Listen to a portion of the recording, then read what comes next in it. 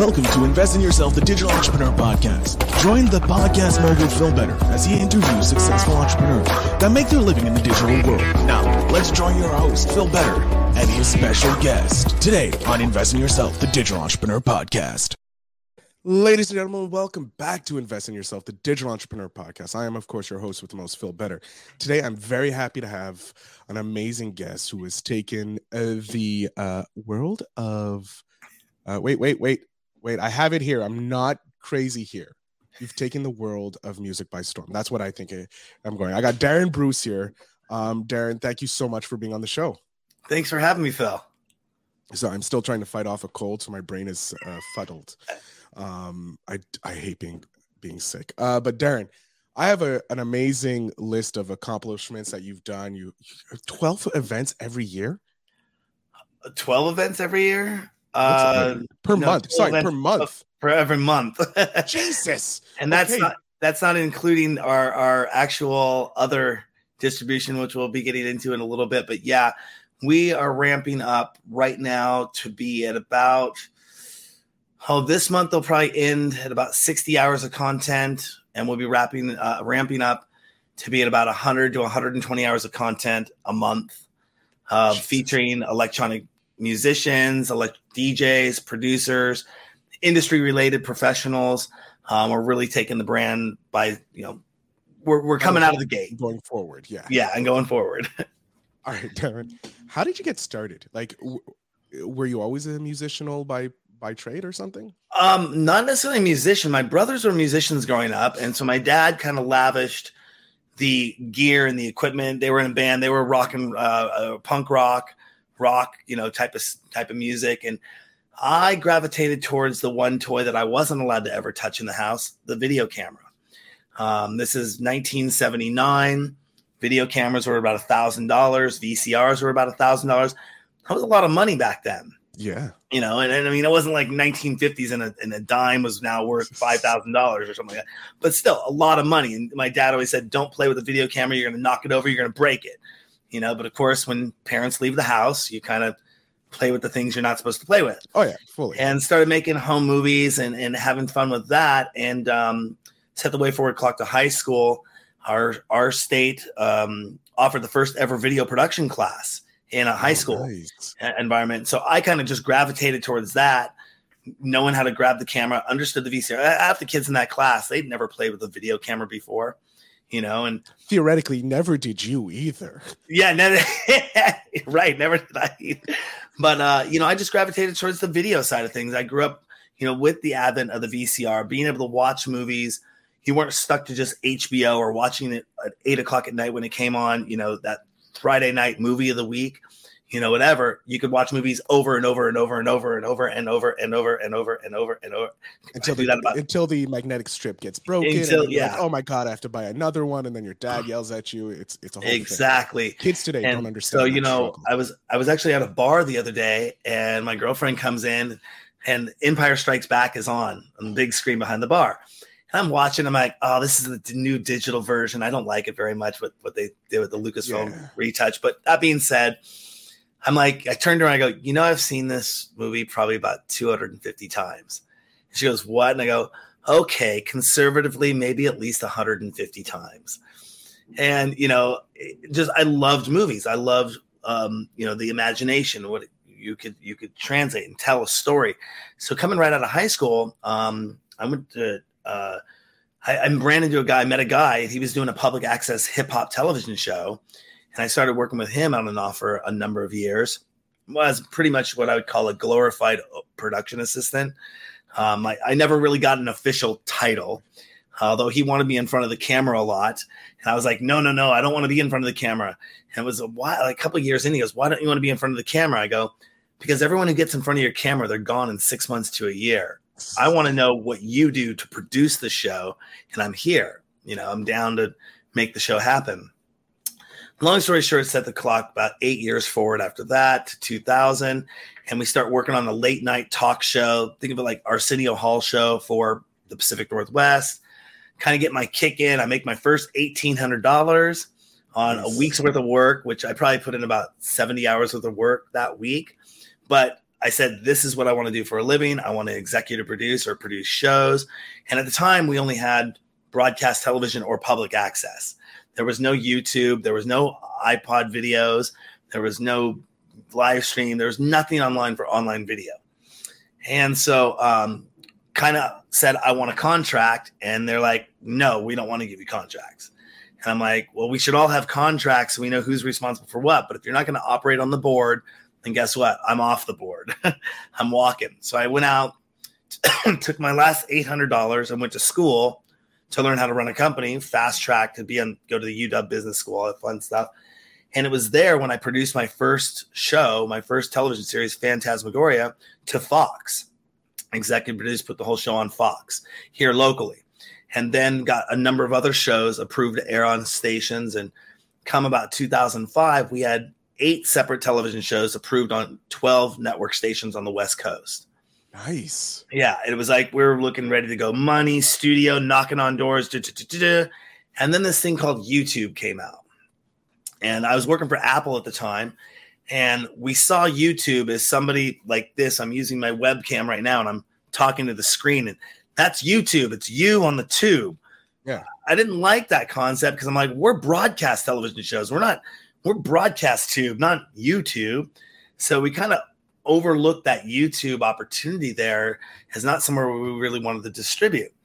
And which hindsight goes, yeah, that was a stupid move. Don't worry. Everybody, when YouTube came out, was like, this is only a fad. It's not going to last. Yeah. Fast forward. So, now, there's and a billion where now. we saw something coming into play, and when I was working for Apple, was the moment they released the photo iPod and it had a color screen. I was working the store and I said, what would it take for them to put a watered down version of a QuickTime file and put it on a thing and have a video player?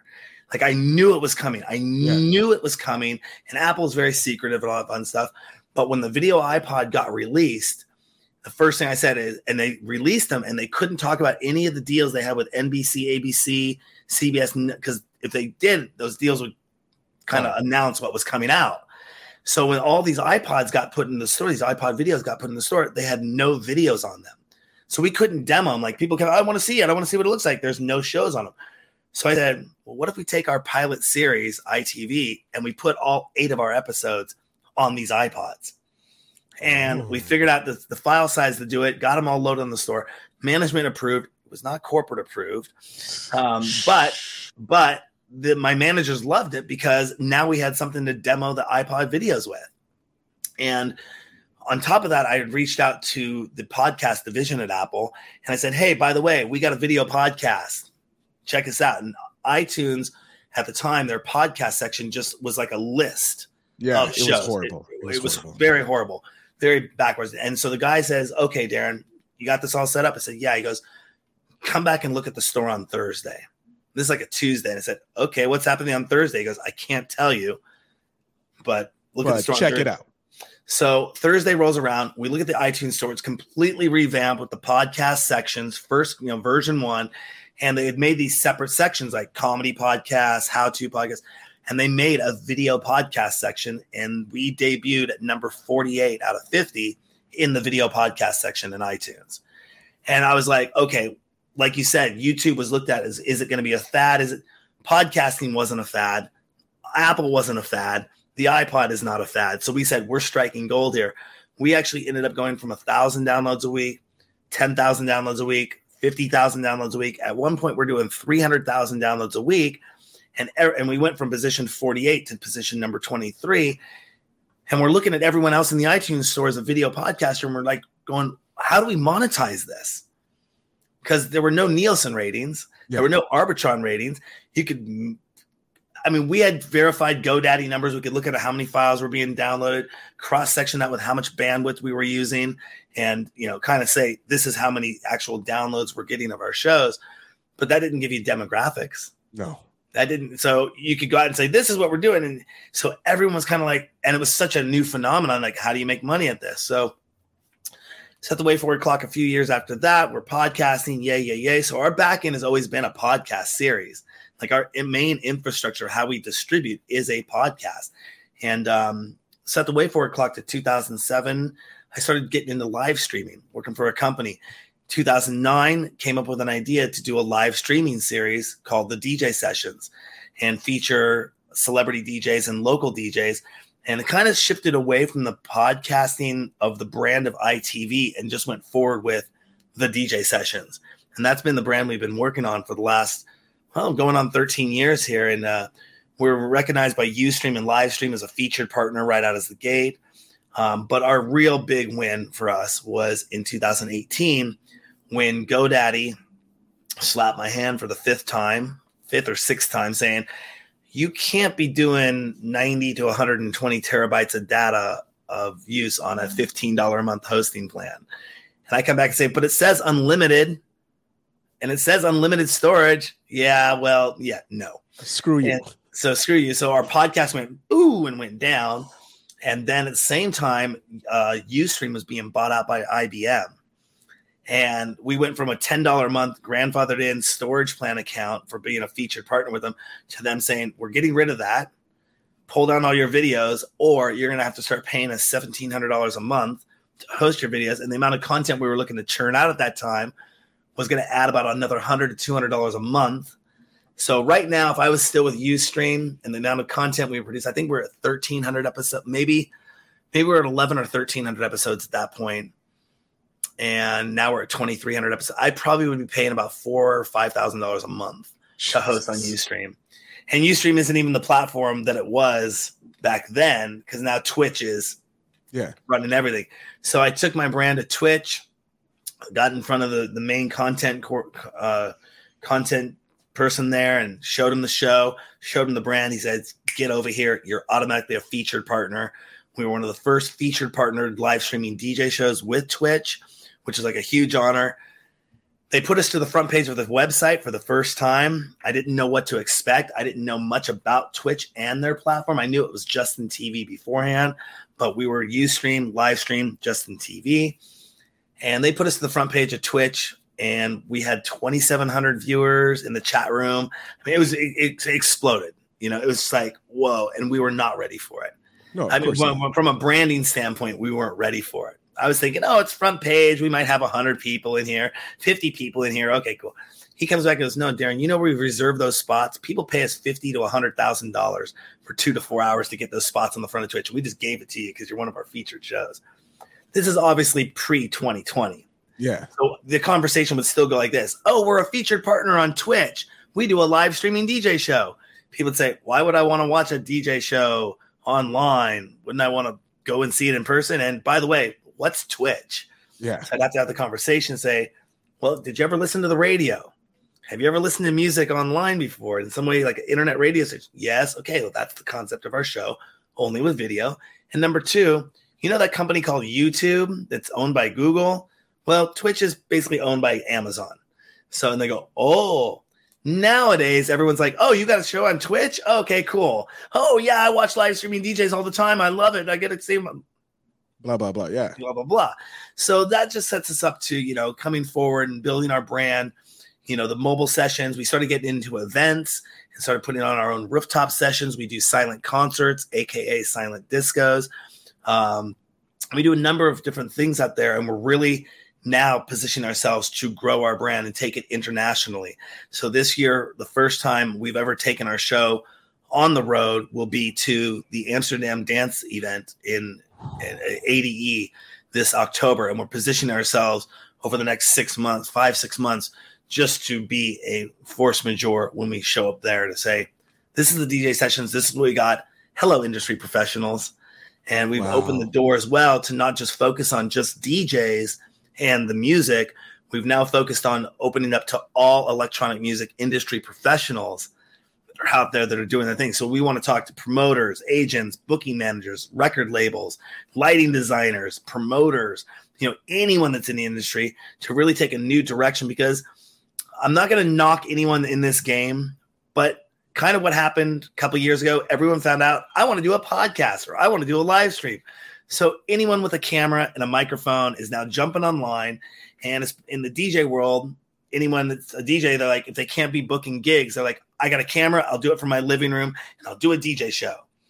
And I said, we've been doing that for years. I want to change the brand up. I want to become more of a news repository where people are coming and hearing it from the artist's mouth first, hearing exclusive mixes from the DJs, top world-renowned DJs and also local DJs, because that's kind of our format, is to focus on the little guy and help them out and grow, but really being a brand that people can turn to and trust, that they know they're getting the goods about the industry, and there's still a lot of blogs out there that do this.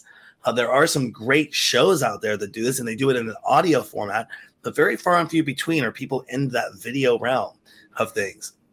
Go ahead. I know. I got to add in one more thing. It doesn't go ahead. Stop, I'm loving this. I don't have to talk. I love it. It doesn't stop there, because I literally just got off a WhatsApp this morning where I tell people right now, if you aren't having the discussion within your organization or who you are as a content provider, if you are not talking about VR in any way, shape, or form, or even looking at it, you are out of the game. I'm not an uppity person, and I'm better than everyone. Yeah. It's like I can't have a conversation with you, because you have to. To me, VR is the new website. To me, VR is the new podcast, is the new live stream, where you can now have a venue built out, tailored experience in this 3D experience. And I just got off the phone with a company out of the UK that is building environments where you can have your own nightclub on their platform, on their app in Oculus. Kind of a little bit what we're going for, which we've already launched 2 VR nightclubs in Altspace, which are pretty awesome builds. And we're kind of taking the Starbucks route where we'll have a build here, a build here, a build here. But this one kind of already is, they're talking directly with Facebook. They're talking directly with Sony to take care of all the licensing and the live streaming. And so, just we'll be partnering with them in some way, shape, or form. But now you got to look at the new Oculus 3 coming out, if that's what it's going to be called. And the next conversation after VR is augmented reality, or AR. And since we do real life in-world events, we want to definitely have a VR presence and an AR presence as well, or mixed reality presence. And that's kind of the future. That's the next 15 years. So kind of gave you the history of how I started, what we've been doing for the last 12, and where we're going for the next 15. What I love how you brought up the VR, AR, and MR. For those who don't know, VR is virtual, augmented reality, and then mixed reality. We actually had a company that is doing AR, VR, MR games, and that previously on the show, and what they were talking about was insane. So just imagining like the DJ version of that, like if I can't go see, some of the big guys like, not Mushroom. Is it Mushroom? I'm not a Marshmallow. Like I can't get to Marshmallow, but I can buy a VR ticket and I'm at his place. Like I may not be physically at the event, but I'm there enjoying this mix, that exclusivity that can be brought by that. I love how the internet is changing the game. This is why I started this show, just to learn what's coming, because I don't have time to talk. Originally, one of the concepts that I had with Phantasmagoria back in 2001, when we had our first website, was I had a chat room built into the website, and you were going to be able to watch our show on broadcast television at 1:30 in the morning, because that's all that was available. But you could chat with us while our show was live, and the producers would get on. Then when live streaming came out, and you were able to have the chat room right there as you're doing the live stream, and that interaction right there. Now you're going to be able to take it into a VR environment, have your avatar all dressed up the way you want to, go into these really awesome rooms that are beautiful. Some of these places are just amazing, and be able to actually interact and look and, hey, how you doing? And talk with people and go over in this corner and have a virtual drink and chit chat, or have special access to go into this section over here, or, buy concert tickets, like you said, and be in those environments. And it's just, it's kind of the next wave. It's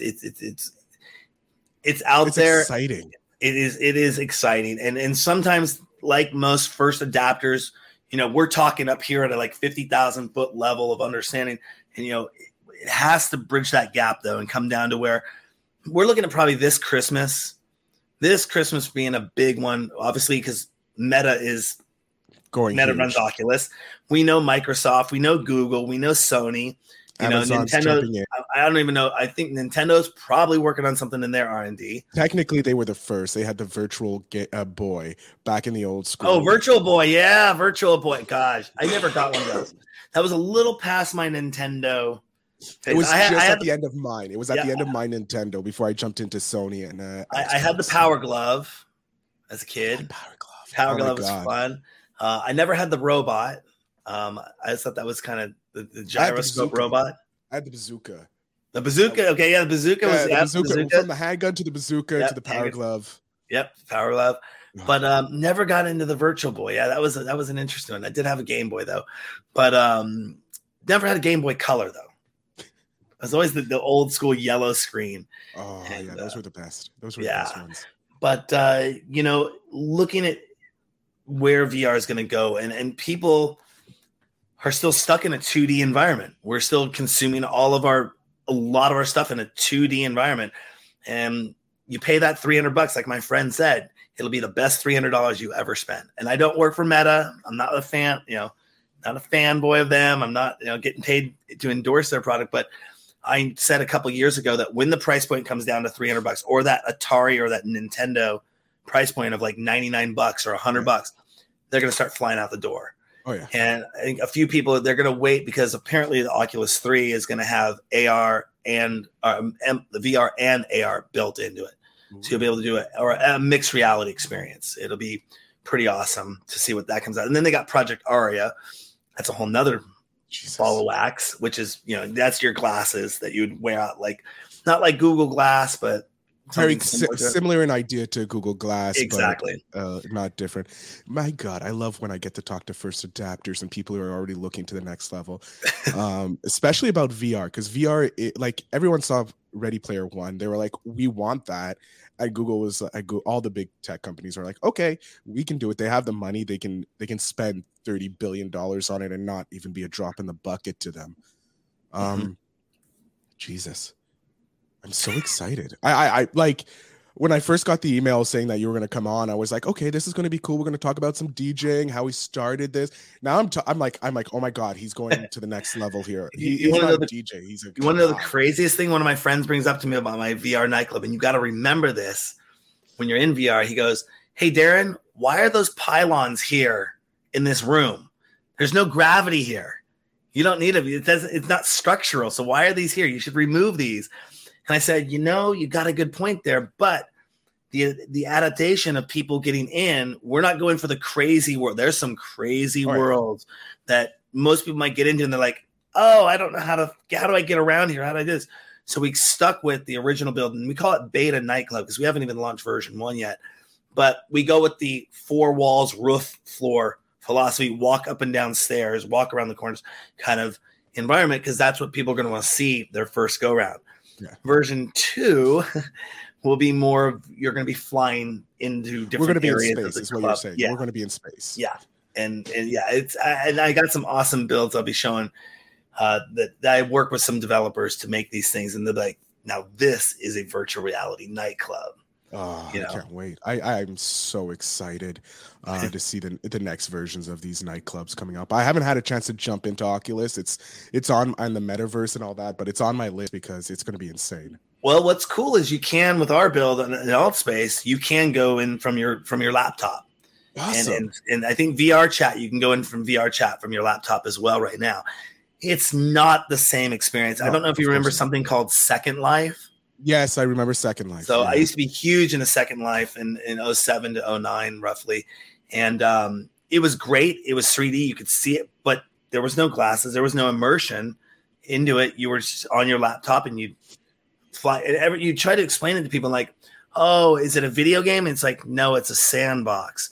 Well, what's a sandbox? It means like, oh, whatever you build, you own.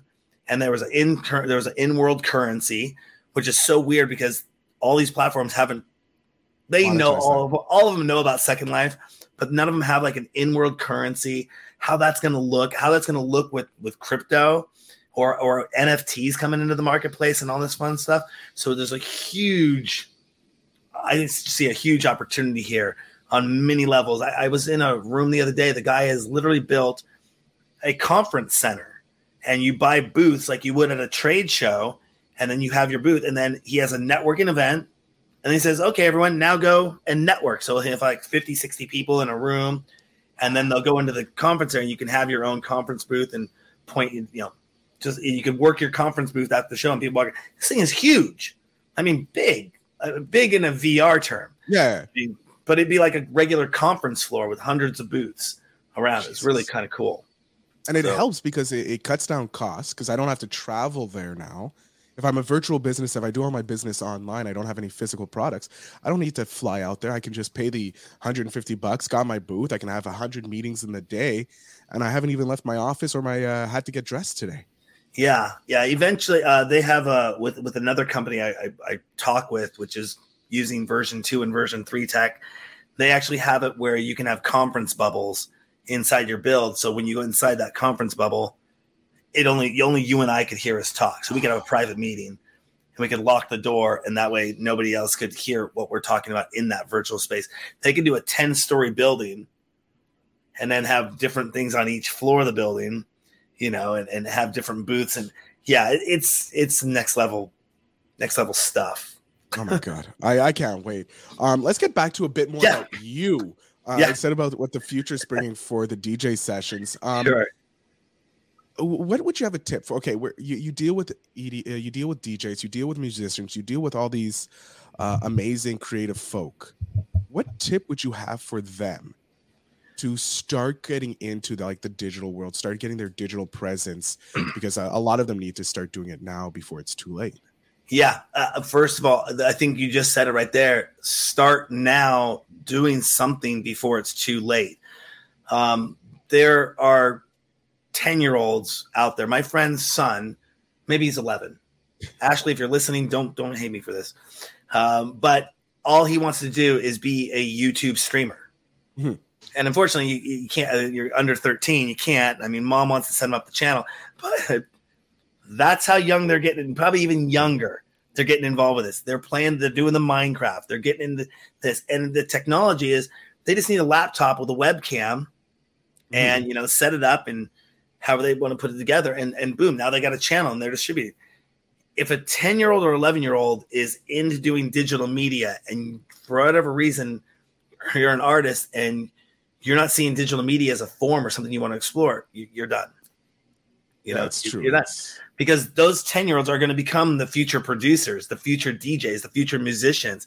One of the biggest things I think we're going to see here is musicians, or what we saw over the last 2 years with all the venues closing down, is the flock of musicians jumping online to platforms like Twitch. And, the biggest hurdle, though, that people ran into was copyright. Yeah. And in your licensing and understanding the rules and regulations and laws and reading the damn terms and conditions of these websites you're submitting stuff to, and then not trying to cry about it and think that Amazon should pay the bill or Facebook should pay the bill. And because it's not really up to them on how these laws are written.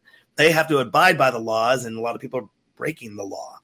And so understanding your industry and the legal points. But I think what we'll see here is the rise of the independent artist that can really build something on their own channel using a platform like Twitch, especially if they own the rights to their music. Yeah.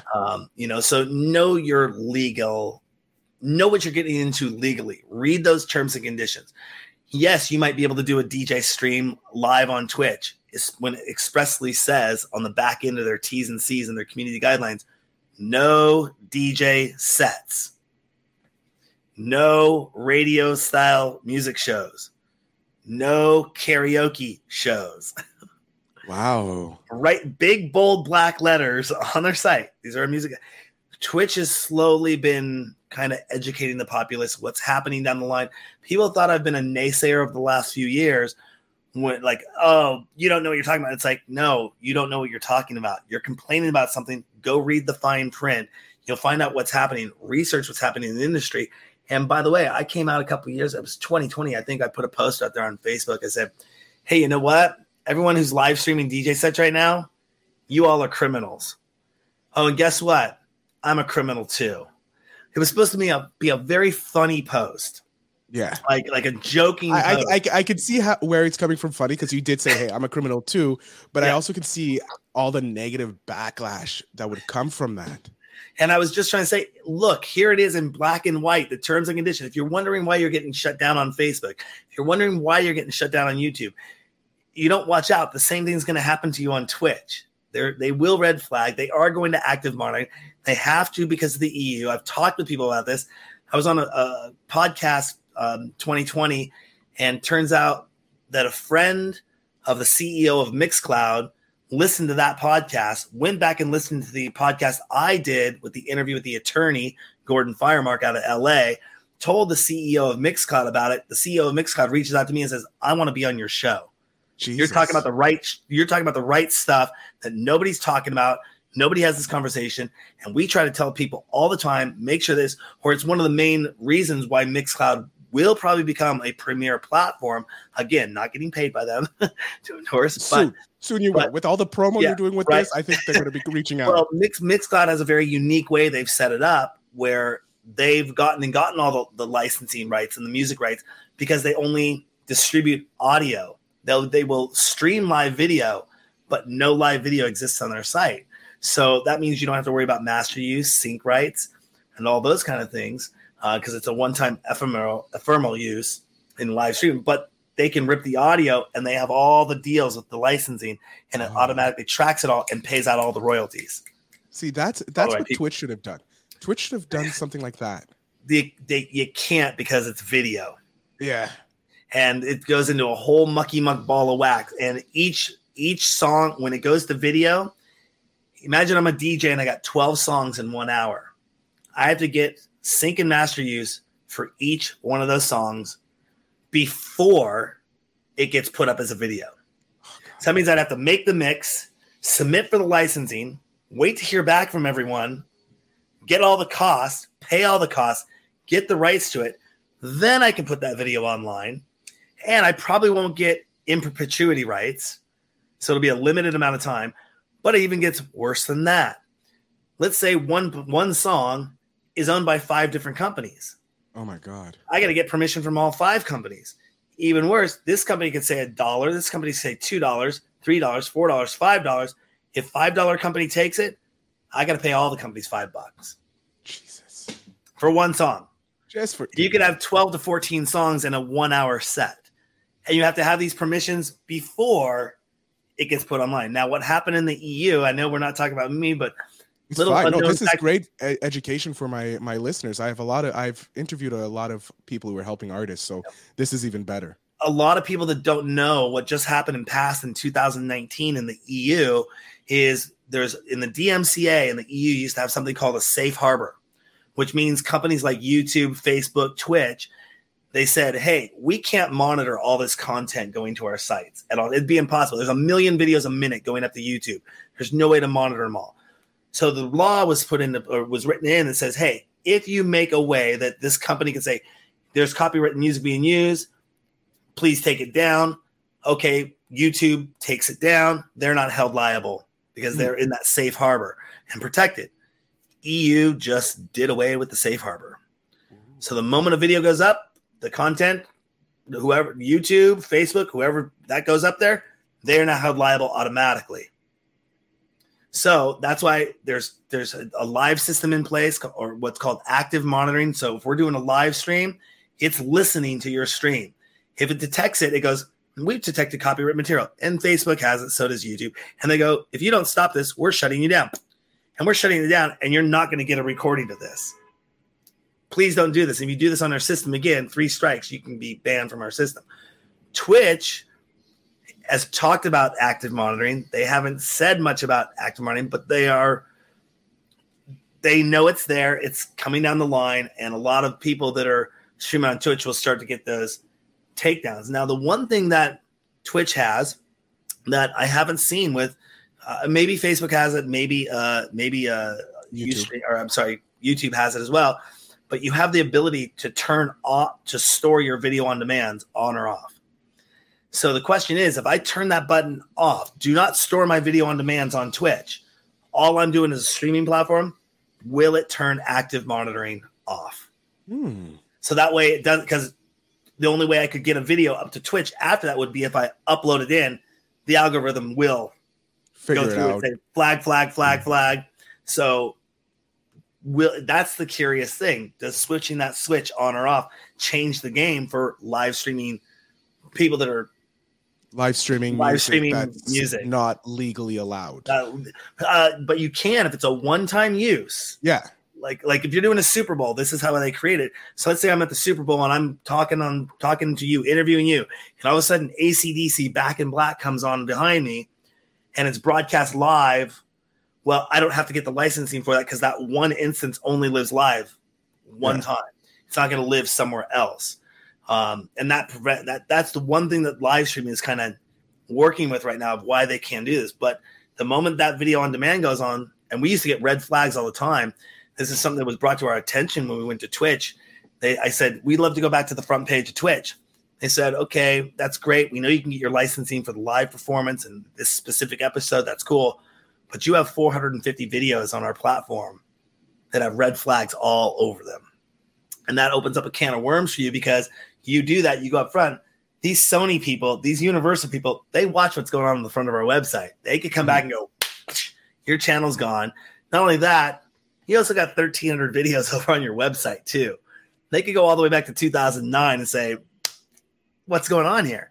So in 2020, when everyone was jumping online in this big boom of podcast live stream rush, we were sitting back figuring out our licensing, figuring out what was going on, make sure our brand is protected in a way. And there's certain tips and tricks and things that I will not divulge with the public because that's competition. Yeah, it's you need to stay ahead of the game so that you can be the number one DJ session in the world, bringing the number one show for DJs to come and listen to. I do want to know what your favorite moment so far has been in your journey, because you've had a long, illustrious career. And I want to know, what has been a moment that you're like, this is why I do what I do? I would say it was the first time I bring this up. It's once a year or once every couple of years, Facebook, the algorithms reminds me about the first time I ever had a celebrity DJ play on my show. And this is 2009. And this is kind of the defining moment of where it went from just a local bedroom show to this can go worldwide. And it was earlier that year, I was at Winter Music Conference, and I had met the PR agent for Dave Dresden, Dresden Gabriel. Very world-renowned DJs, huge DJs. She also does PR for Carl Cox. And so we had set up an interview opportunity with a number of her DJs out there, Dave Dresden being one of them. And I'd interviewed Dave Dresden, 2009 Winter Music Conference. I had an opportunity to interview Carl Cox. At that time, I did not know who Carl Cox was. Yeah. Okay. It's okay. Yeah. But anyway, set the way forward clock to around October, November that year. And I get word that Dave Dresden is coming to town to play at one of our clubs. So I reached back out to his PR person. I said, hey, could we get Dave on the show for an interview? We're doing this new thing, the DJ sessions. And could he maybe come by and play a set as well? Because remember, you miss 100% of the shots. Yeah. You never take. So I just threw it out there. She goes, yeah, Dave's totally down to come by and hang out and do that. And I'm like, okay, cool. So in my apartment, which was a one-bedroom apartment, more over-glorified studio apartment. Yeah. I got Dave Dresden playing on the decks in my bedroom studio, which is the new studio, not my living room studio. Yeah. And Dave is playing on the decks. I got 14, 15 people over my house, and I'm like, this is it. This is it. We could do celebrity DJs and local DJs and invite the celebrity DJs when they come into town to be on the show. And I could do my red carpet, interview them, maybe have them play a set, but then get exposure for the local DJs on a worldwide level. Because if they go out there and share it, and people watch the show, like, oh, who was playing before that? So click, click, click, click, click. Gears started turning. And, that was the moment that I think really defined the DJ sessions to where it could go. And that was 2 years before a show called The Boiler Room started that came out of the UK. And they feature predominantly just celebrity DJs from all different clubs and places from all over the world. So we were kind of doing that. And again, financing is always an awesome thing to figure out when you're an independent artist.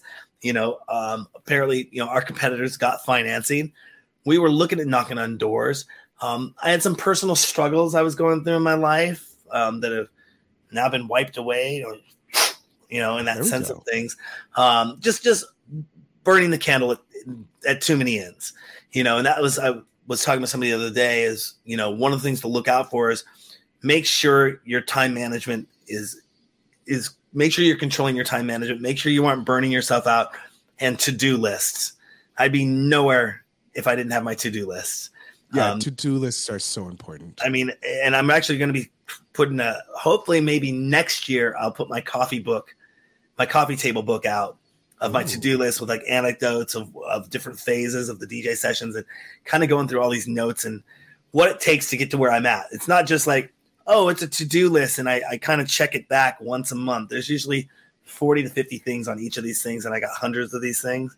And each one of them, you can tell the task has been completed because I've crossed them off. I think that's the best feeling when you get to cross something off your to-do list.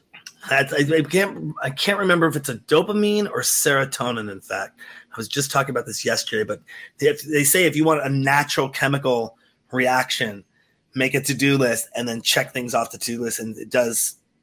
It just energizes you. It's amazing. Exactly. We are coming to the end of the show. We're going a little over, but I don't care because it's been an amazing conversation with Darren Bruce, the executive producer of the DJ Sessions, an amazing show that's live, that international and local DJs and celebrities and all that. And he's been talking our ear off, and it's been amazing. But I want to get the last question. I'm a voracious reader of books. I love books. I'm curious to know, what is a book that you constantly go back to read in the entrepreneurial world or in the DJ world even?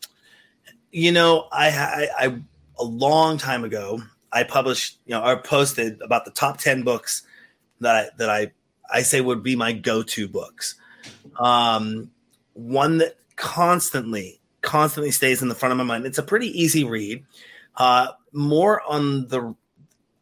It's more geared towards sales, I would think, but you could use it in many aspects of life. And the name of the book is called Getting to Yes. And the concept is that when you start something, it's your first time going out there, you're going to get a lot of no's. And to not let those no's disenfranchise you, because you have to get so many no's before you get to a yes. Yeah. And then once you get to that yes, you come back and you analyze and you say, what did it take to get you that yes? Did I quote the right numbers? Was I on top of the phone call? Did I respond quick enough? Was my product superior to my competitors? What was it that focused on and getting me that yes? And then you come back and you take that to the next sale. You start seeing those no's get smaller and smaller. But you always got to know there's going to be no's, a lot of no's in front of you. And it might just be people that I came to the conclusion there's 3 types of people in the world. People are going to say yes. People are going to say no. People are going to say no just because they hate it. You're going to make a bunch of money. And they just want to say no anyways. Yeah. In that sense of things. So, definitely Getting the Yes is one of those. Think and Grow Rich was always a great one. There was one the other day by Tim Robbins. Why do I know the author? I forget the name. Good to Great. Yes. Oh, that's another one that's been repeated a few times here. Good to Great is an amazing book that I love. And I just I forgot the name of the title yesterday, but I just remembered it. 7 Habits of Highly Effective People, 1 Minute Manager. My dad was in sales, worked for Xerox. So I kind of grew up with these books kind of. Oh, yeah, no, I understand. My dad was in insurance sales, so I have those books as well. Darren, I'm going to jump off the screen here. I'm going to let my audience know where they can find you, how they can connect with you. And so the floor is yours. Absolutely. You can find us at thedjsessions.com. Find us on TikTok, find us on Twitter, find us on Instagram, Facebook, everywhere you want to go to, thedjsessions.com. We have a ton of content being released every week, almost every day. Something new is happening on thedjsessions.com. And don't forget to check out our virtual nightclubs in alt space. Just type in the DJ Sessions. You'll find them, pop them up, say hi. We always answer our fan mail, always answer calls. And if you're a DJ or producer or electronic music industry professional, definitely reach out to us. We'd love to have you on the show. Awesome. Darren, I can't thank you enough for joining me, talking about VR, talking about the next wave of what DJ Sessions are going to be, about your journey here. It's been an incredible chance to connect with you. Phil, I really appreciate being here. All right. To my audience, as you know, the show notes will have all the links to Darren's stuff so that you can become a fan of the DJ sessions. And I'm definitely going to be sending this episode to a couple of my DJ friends to get them on your show because they're amazing. So why not bring some more local Canadian talent over to your show? But always, guys, another big thanks to Darren for being here from the DJ sessions. And remember to always invest in yourself.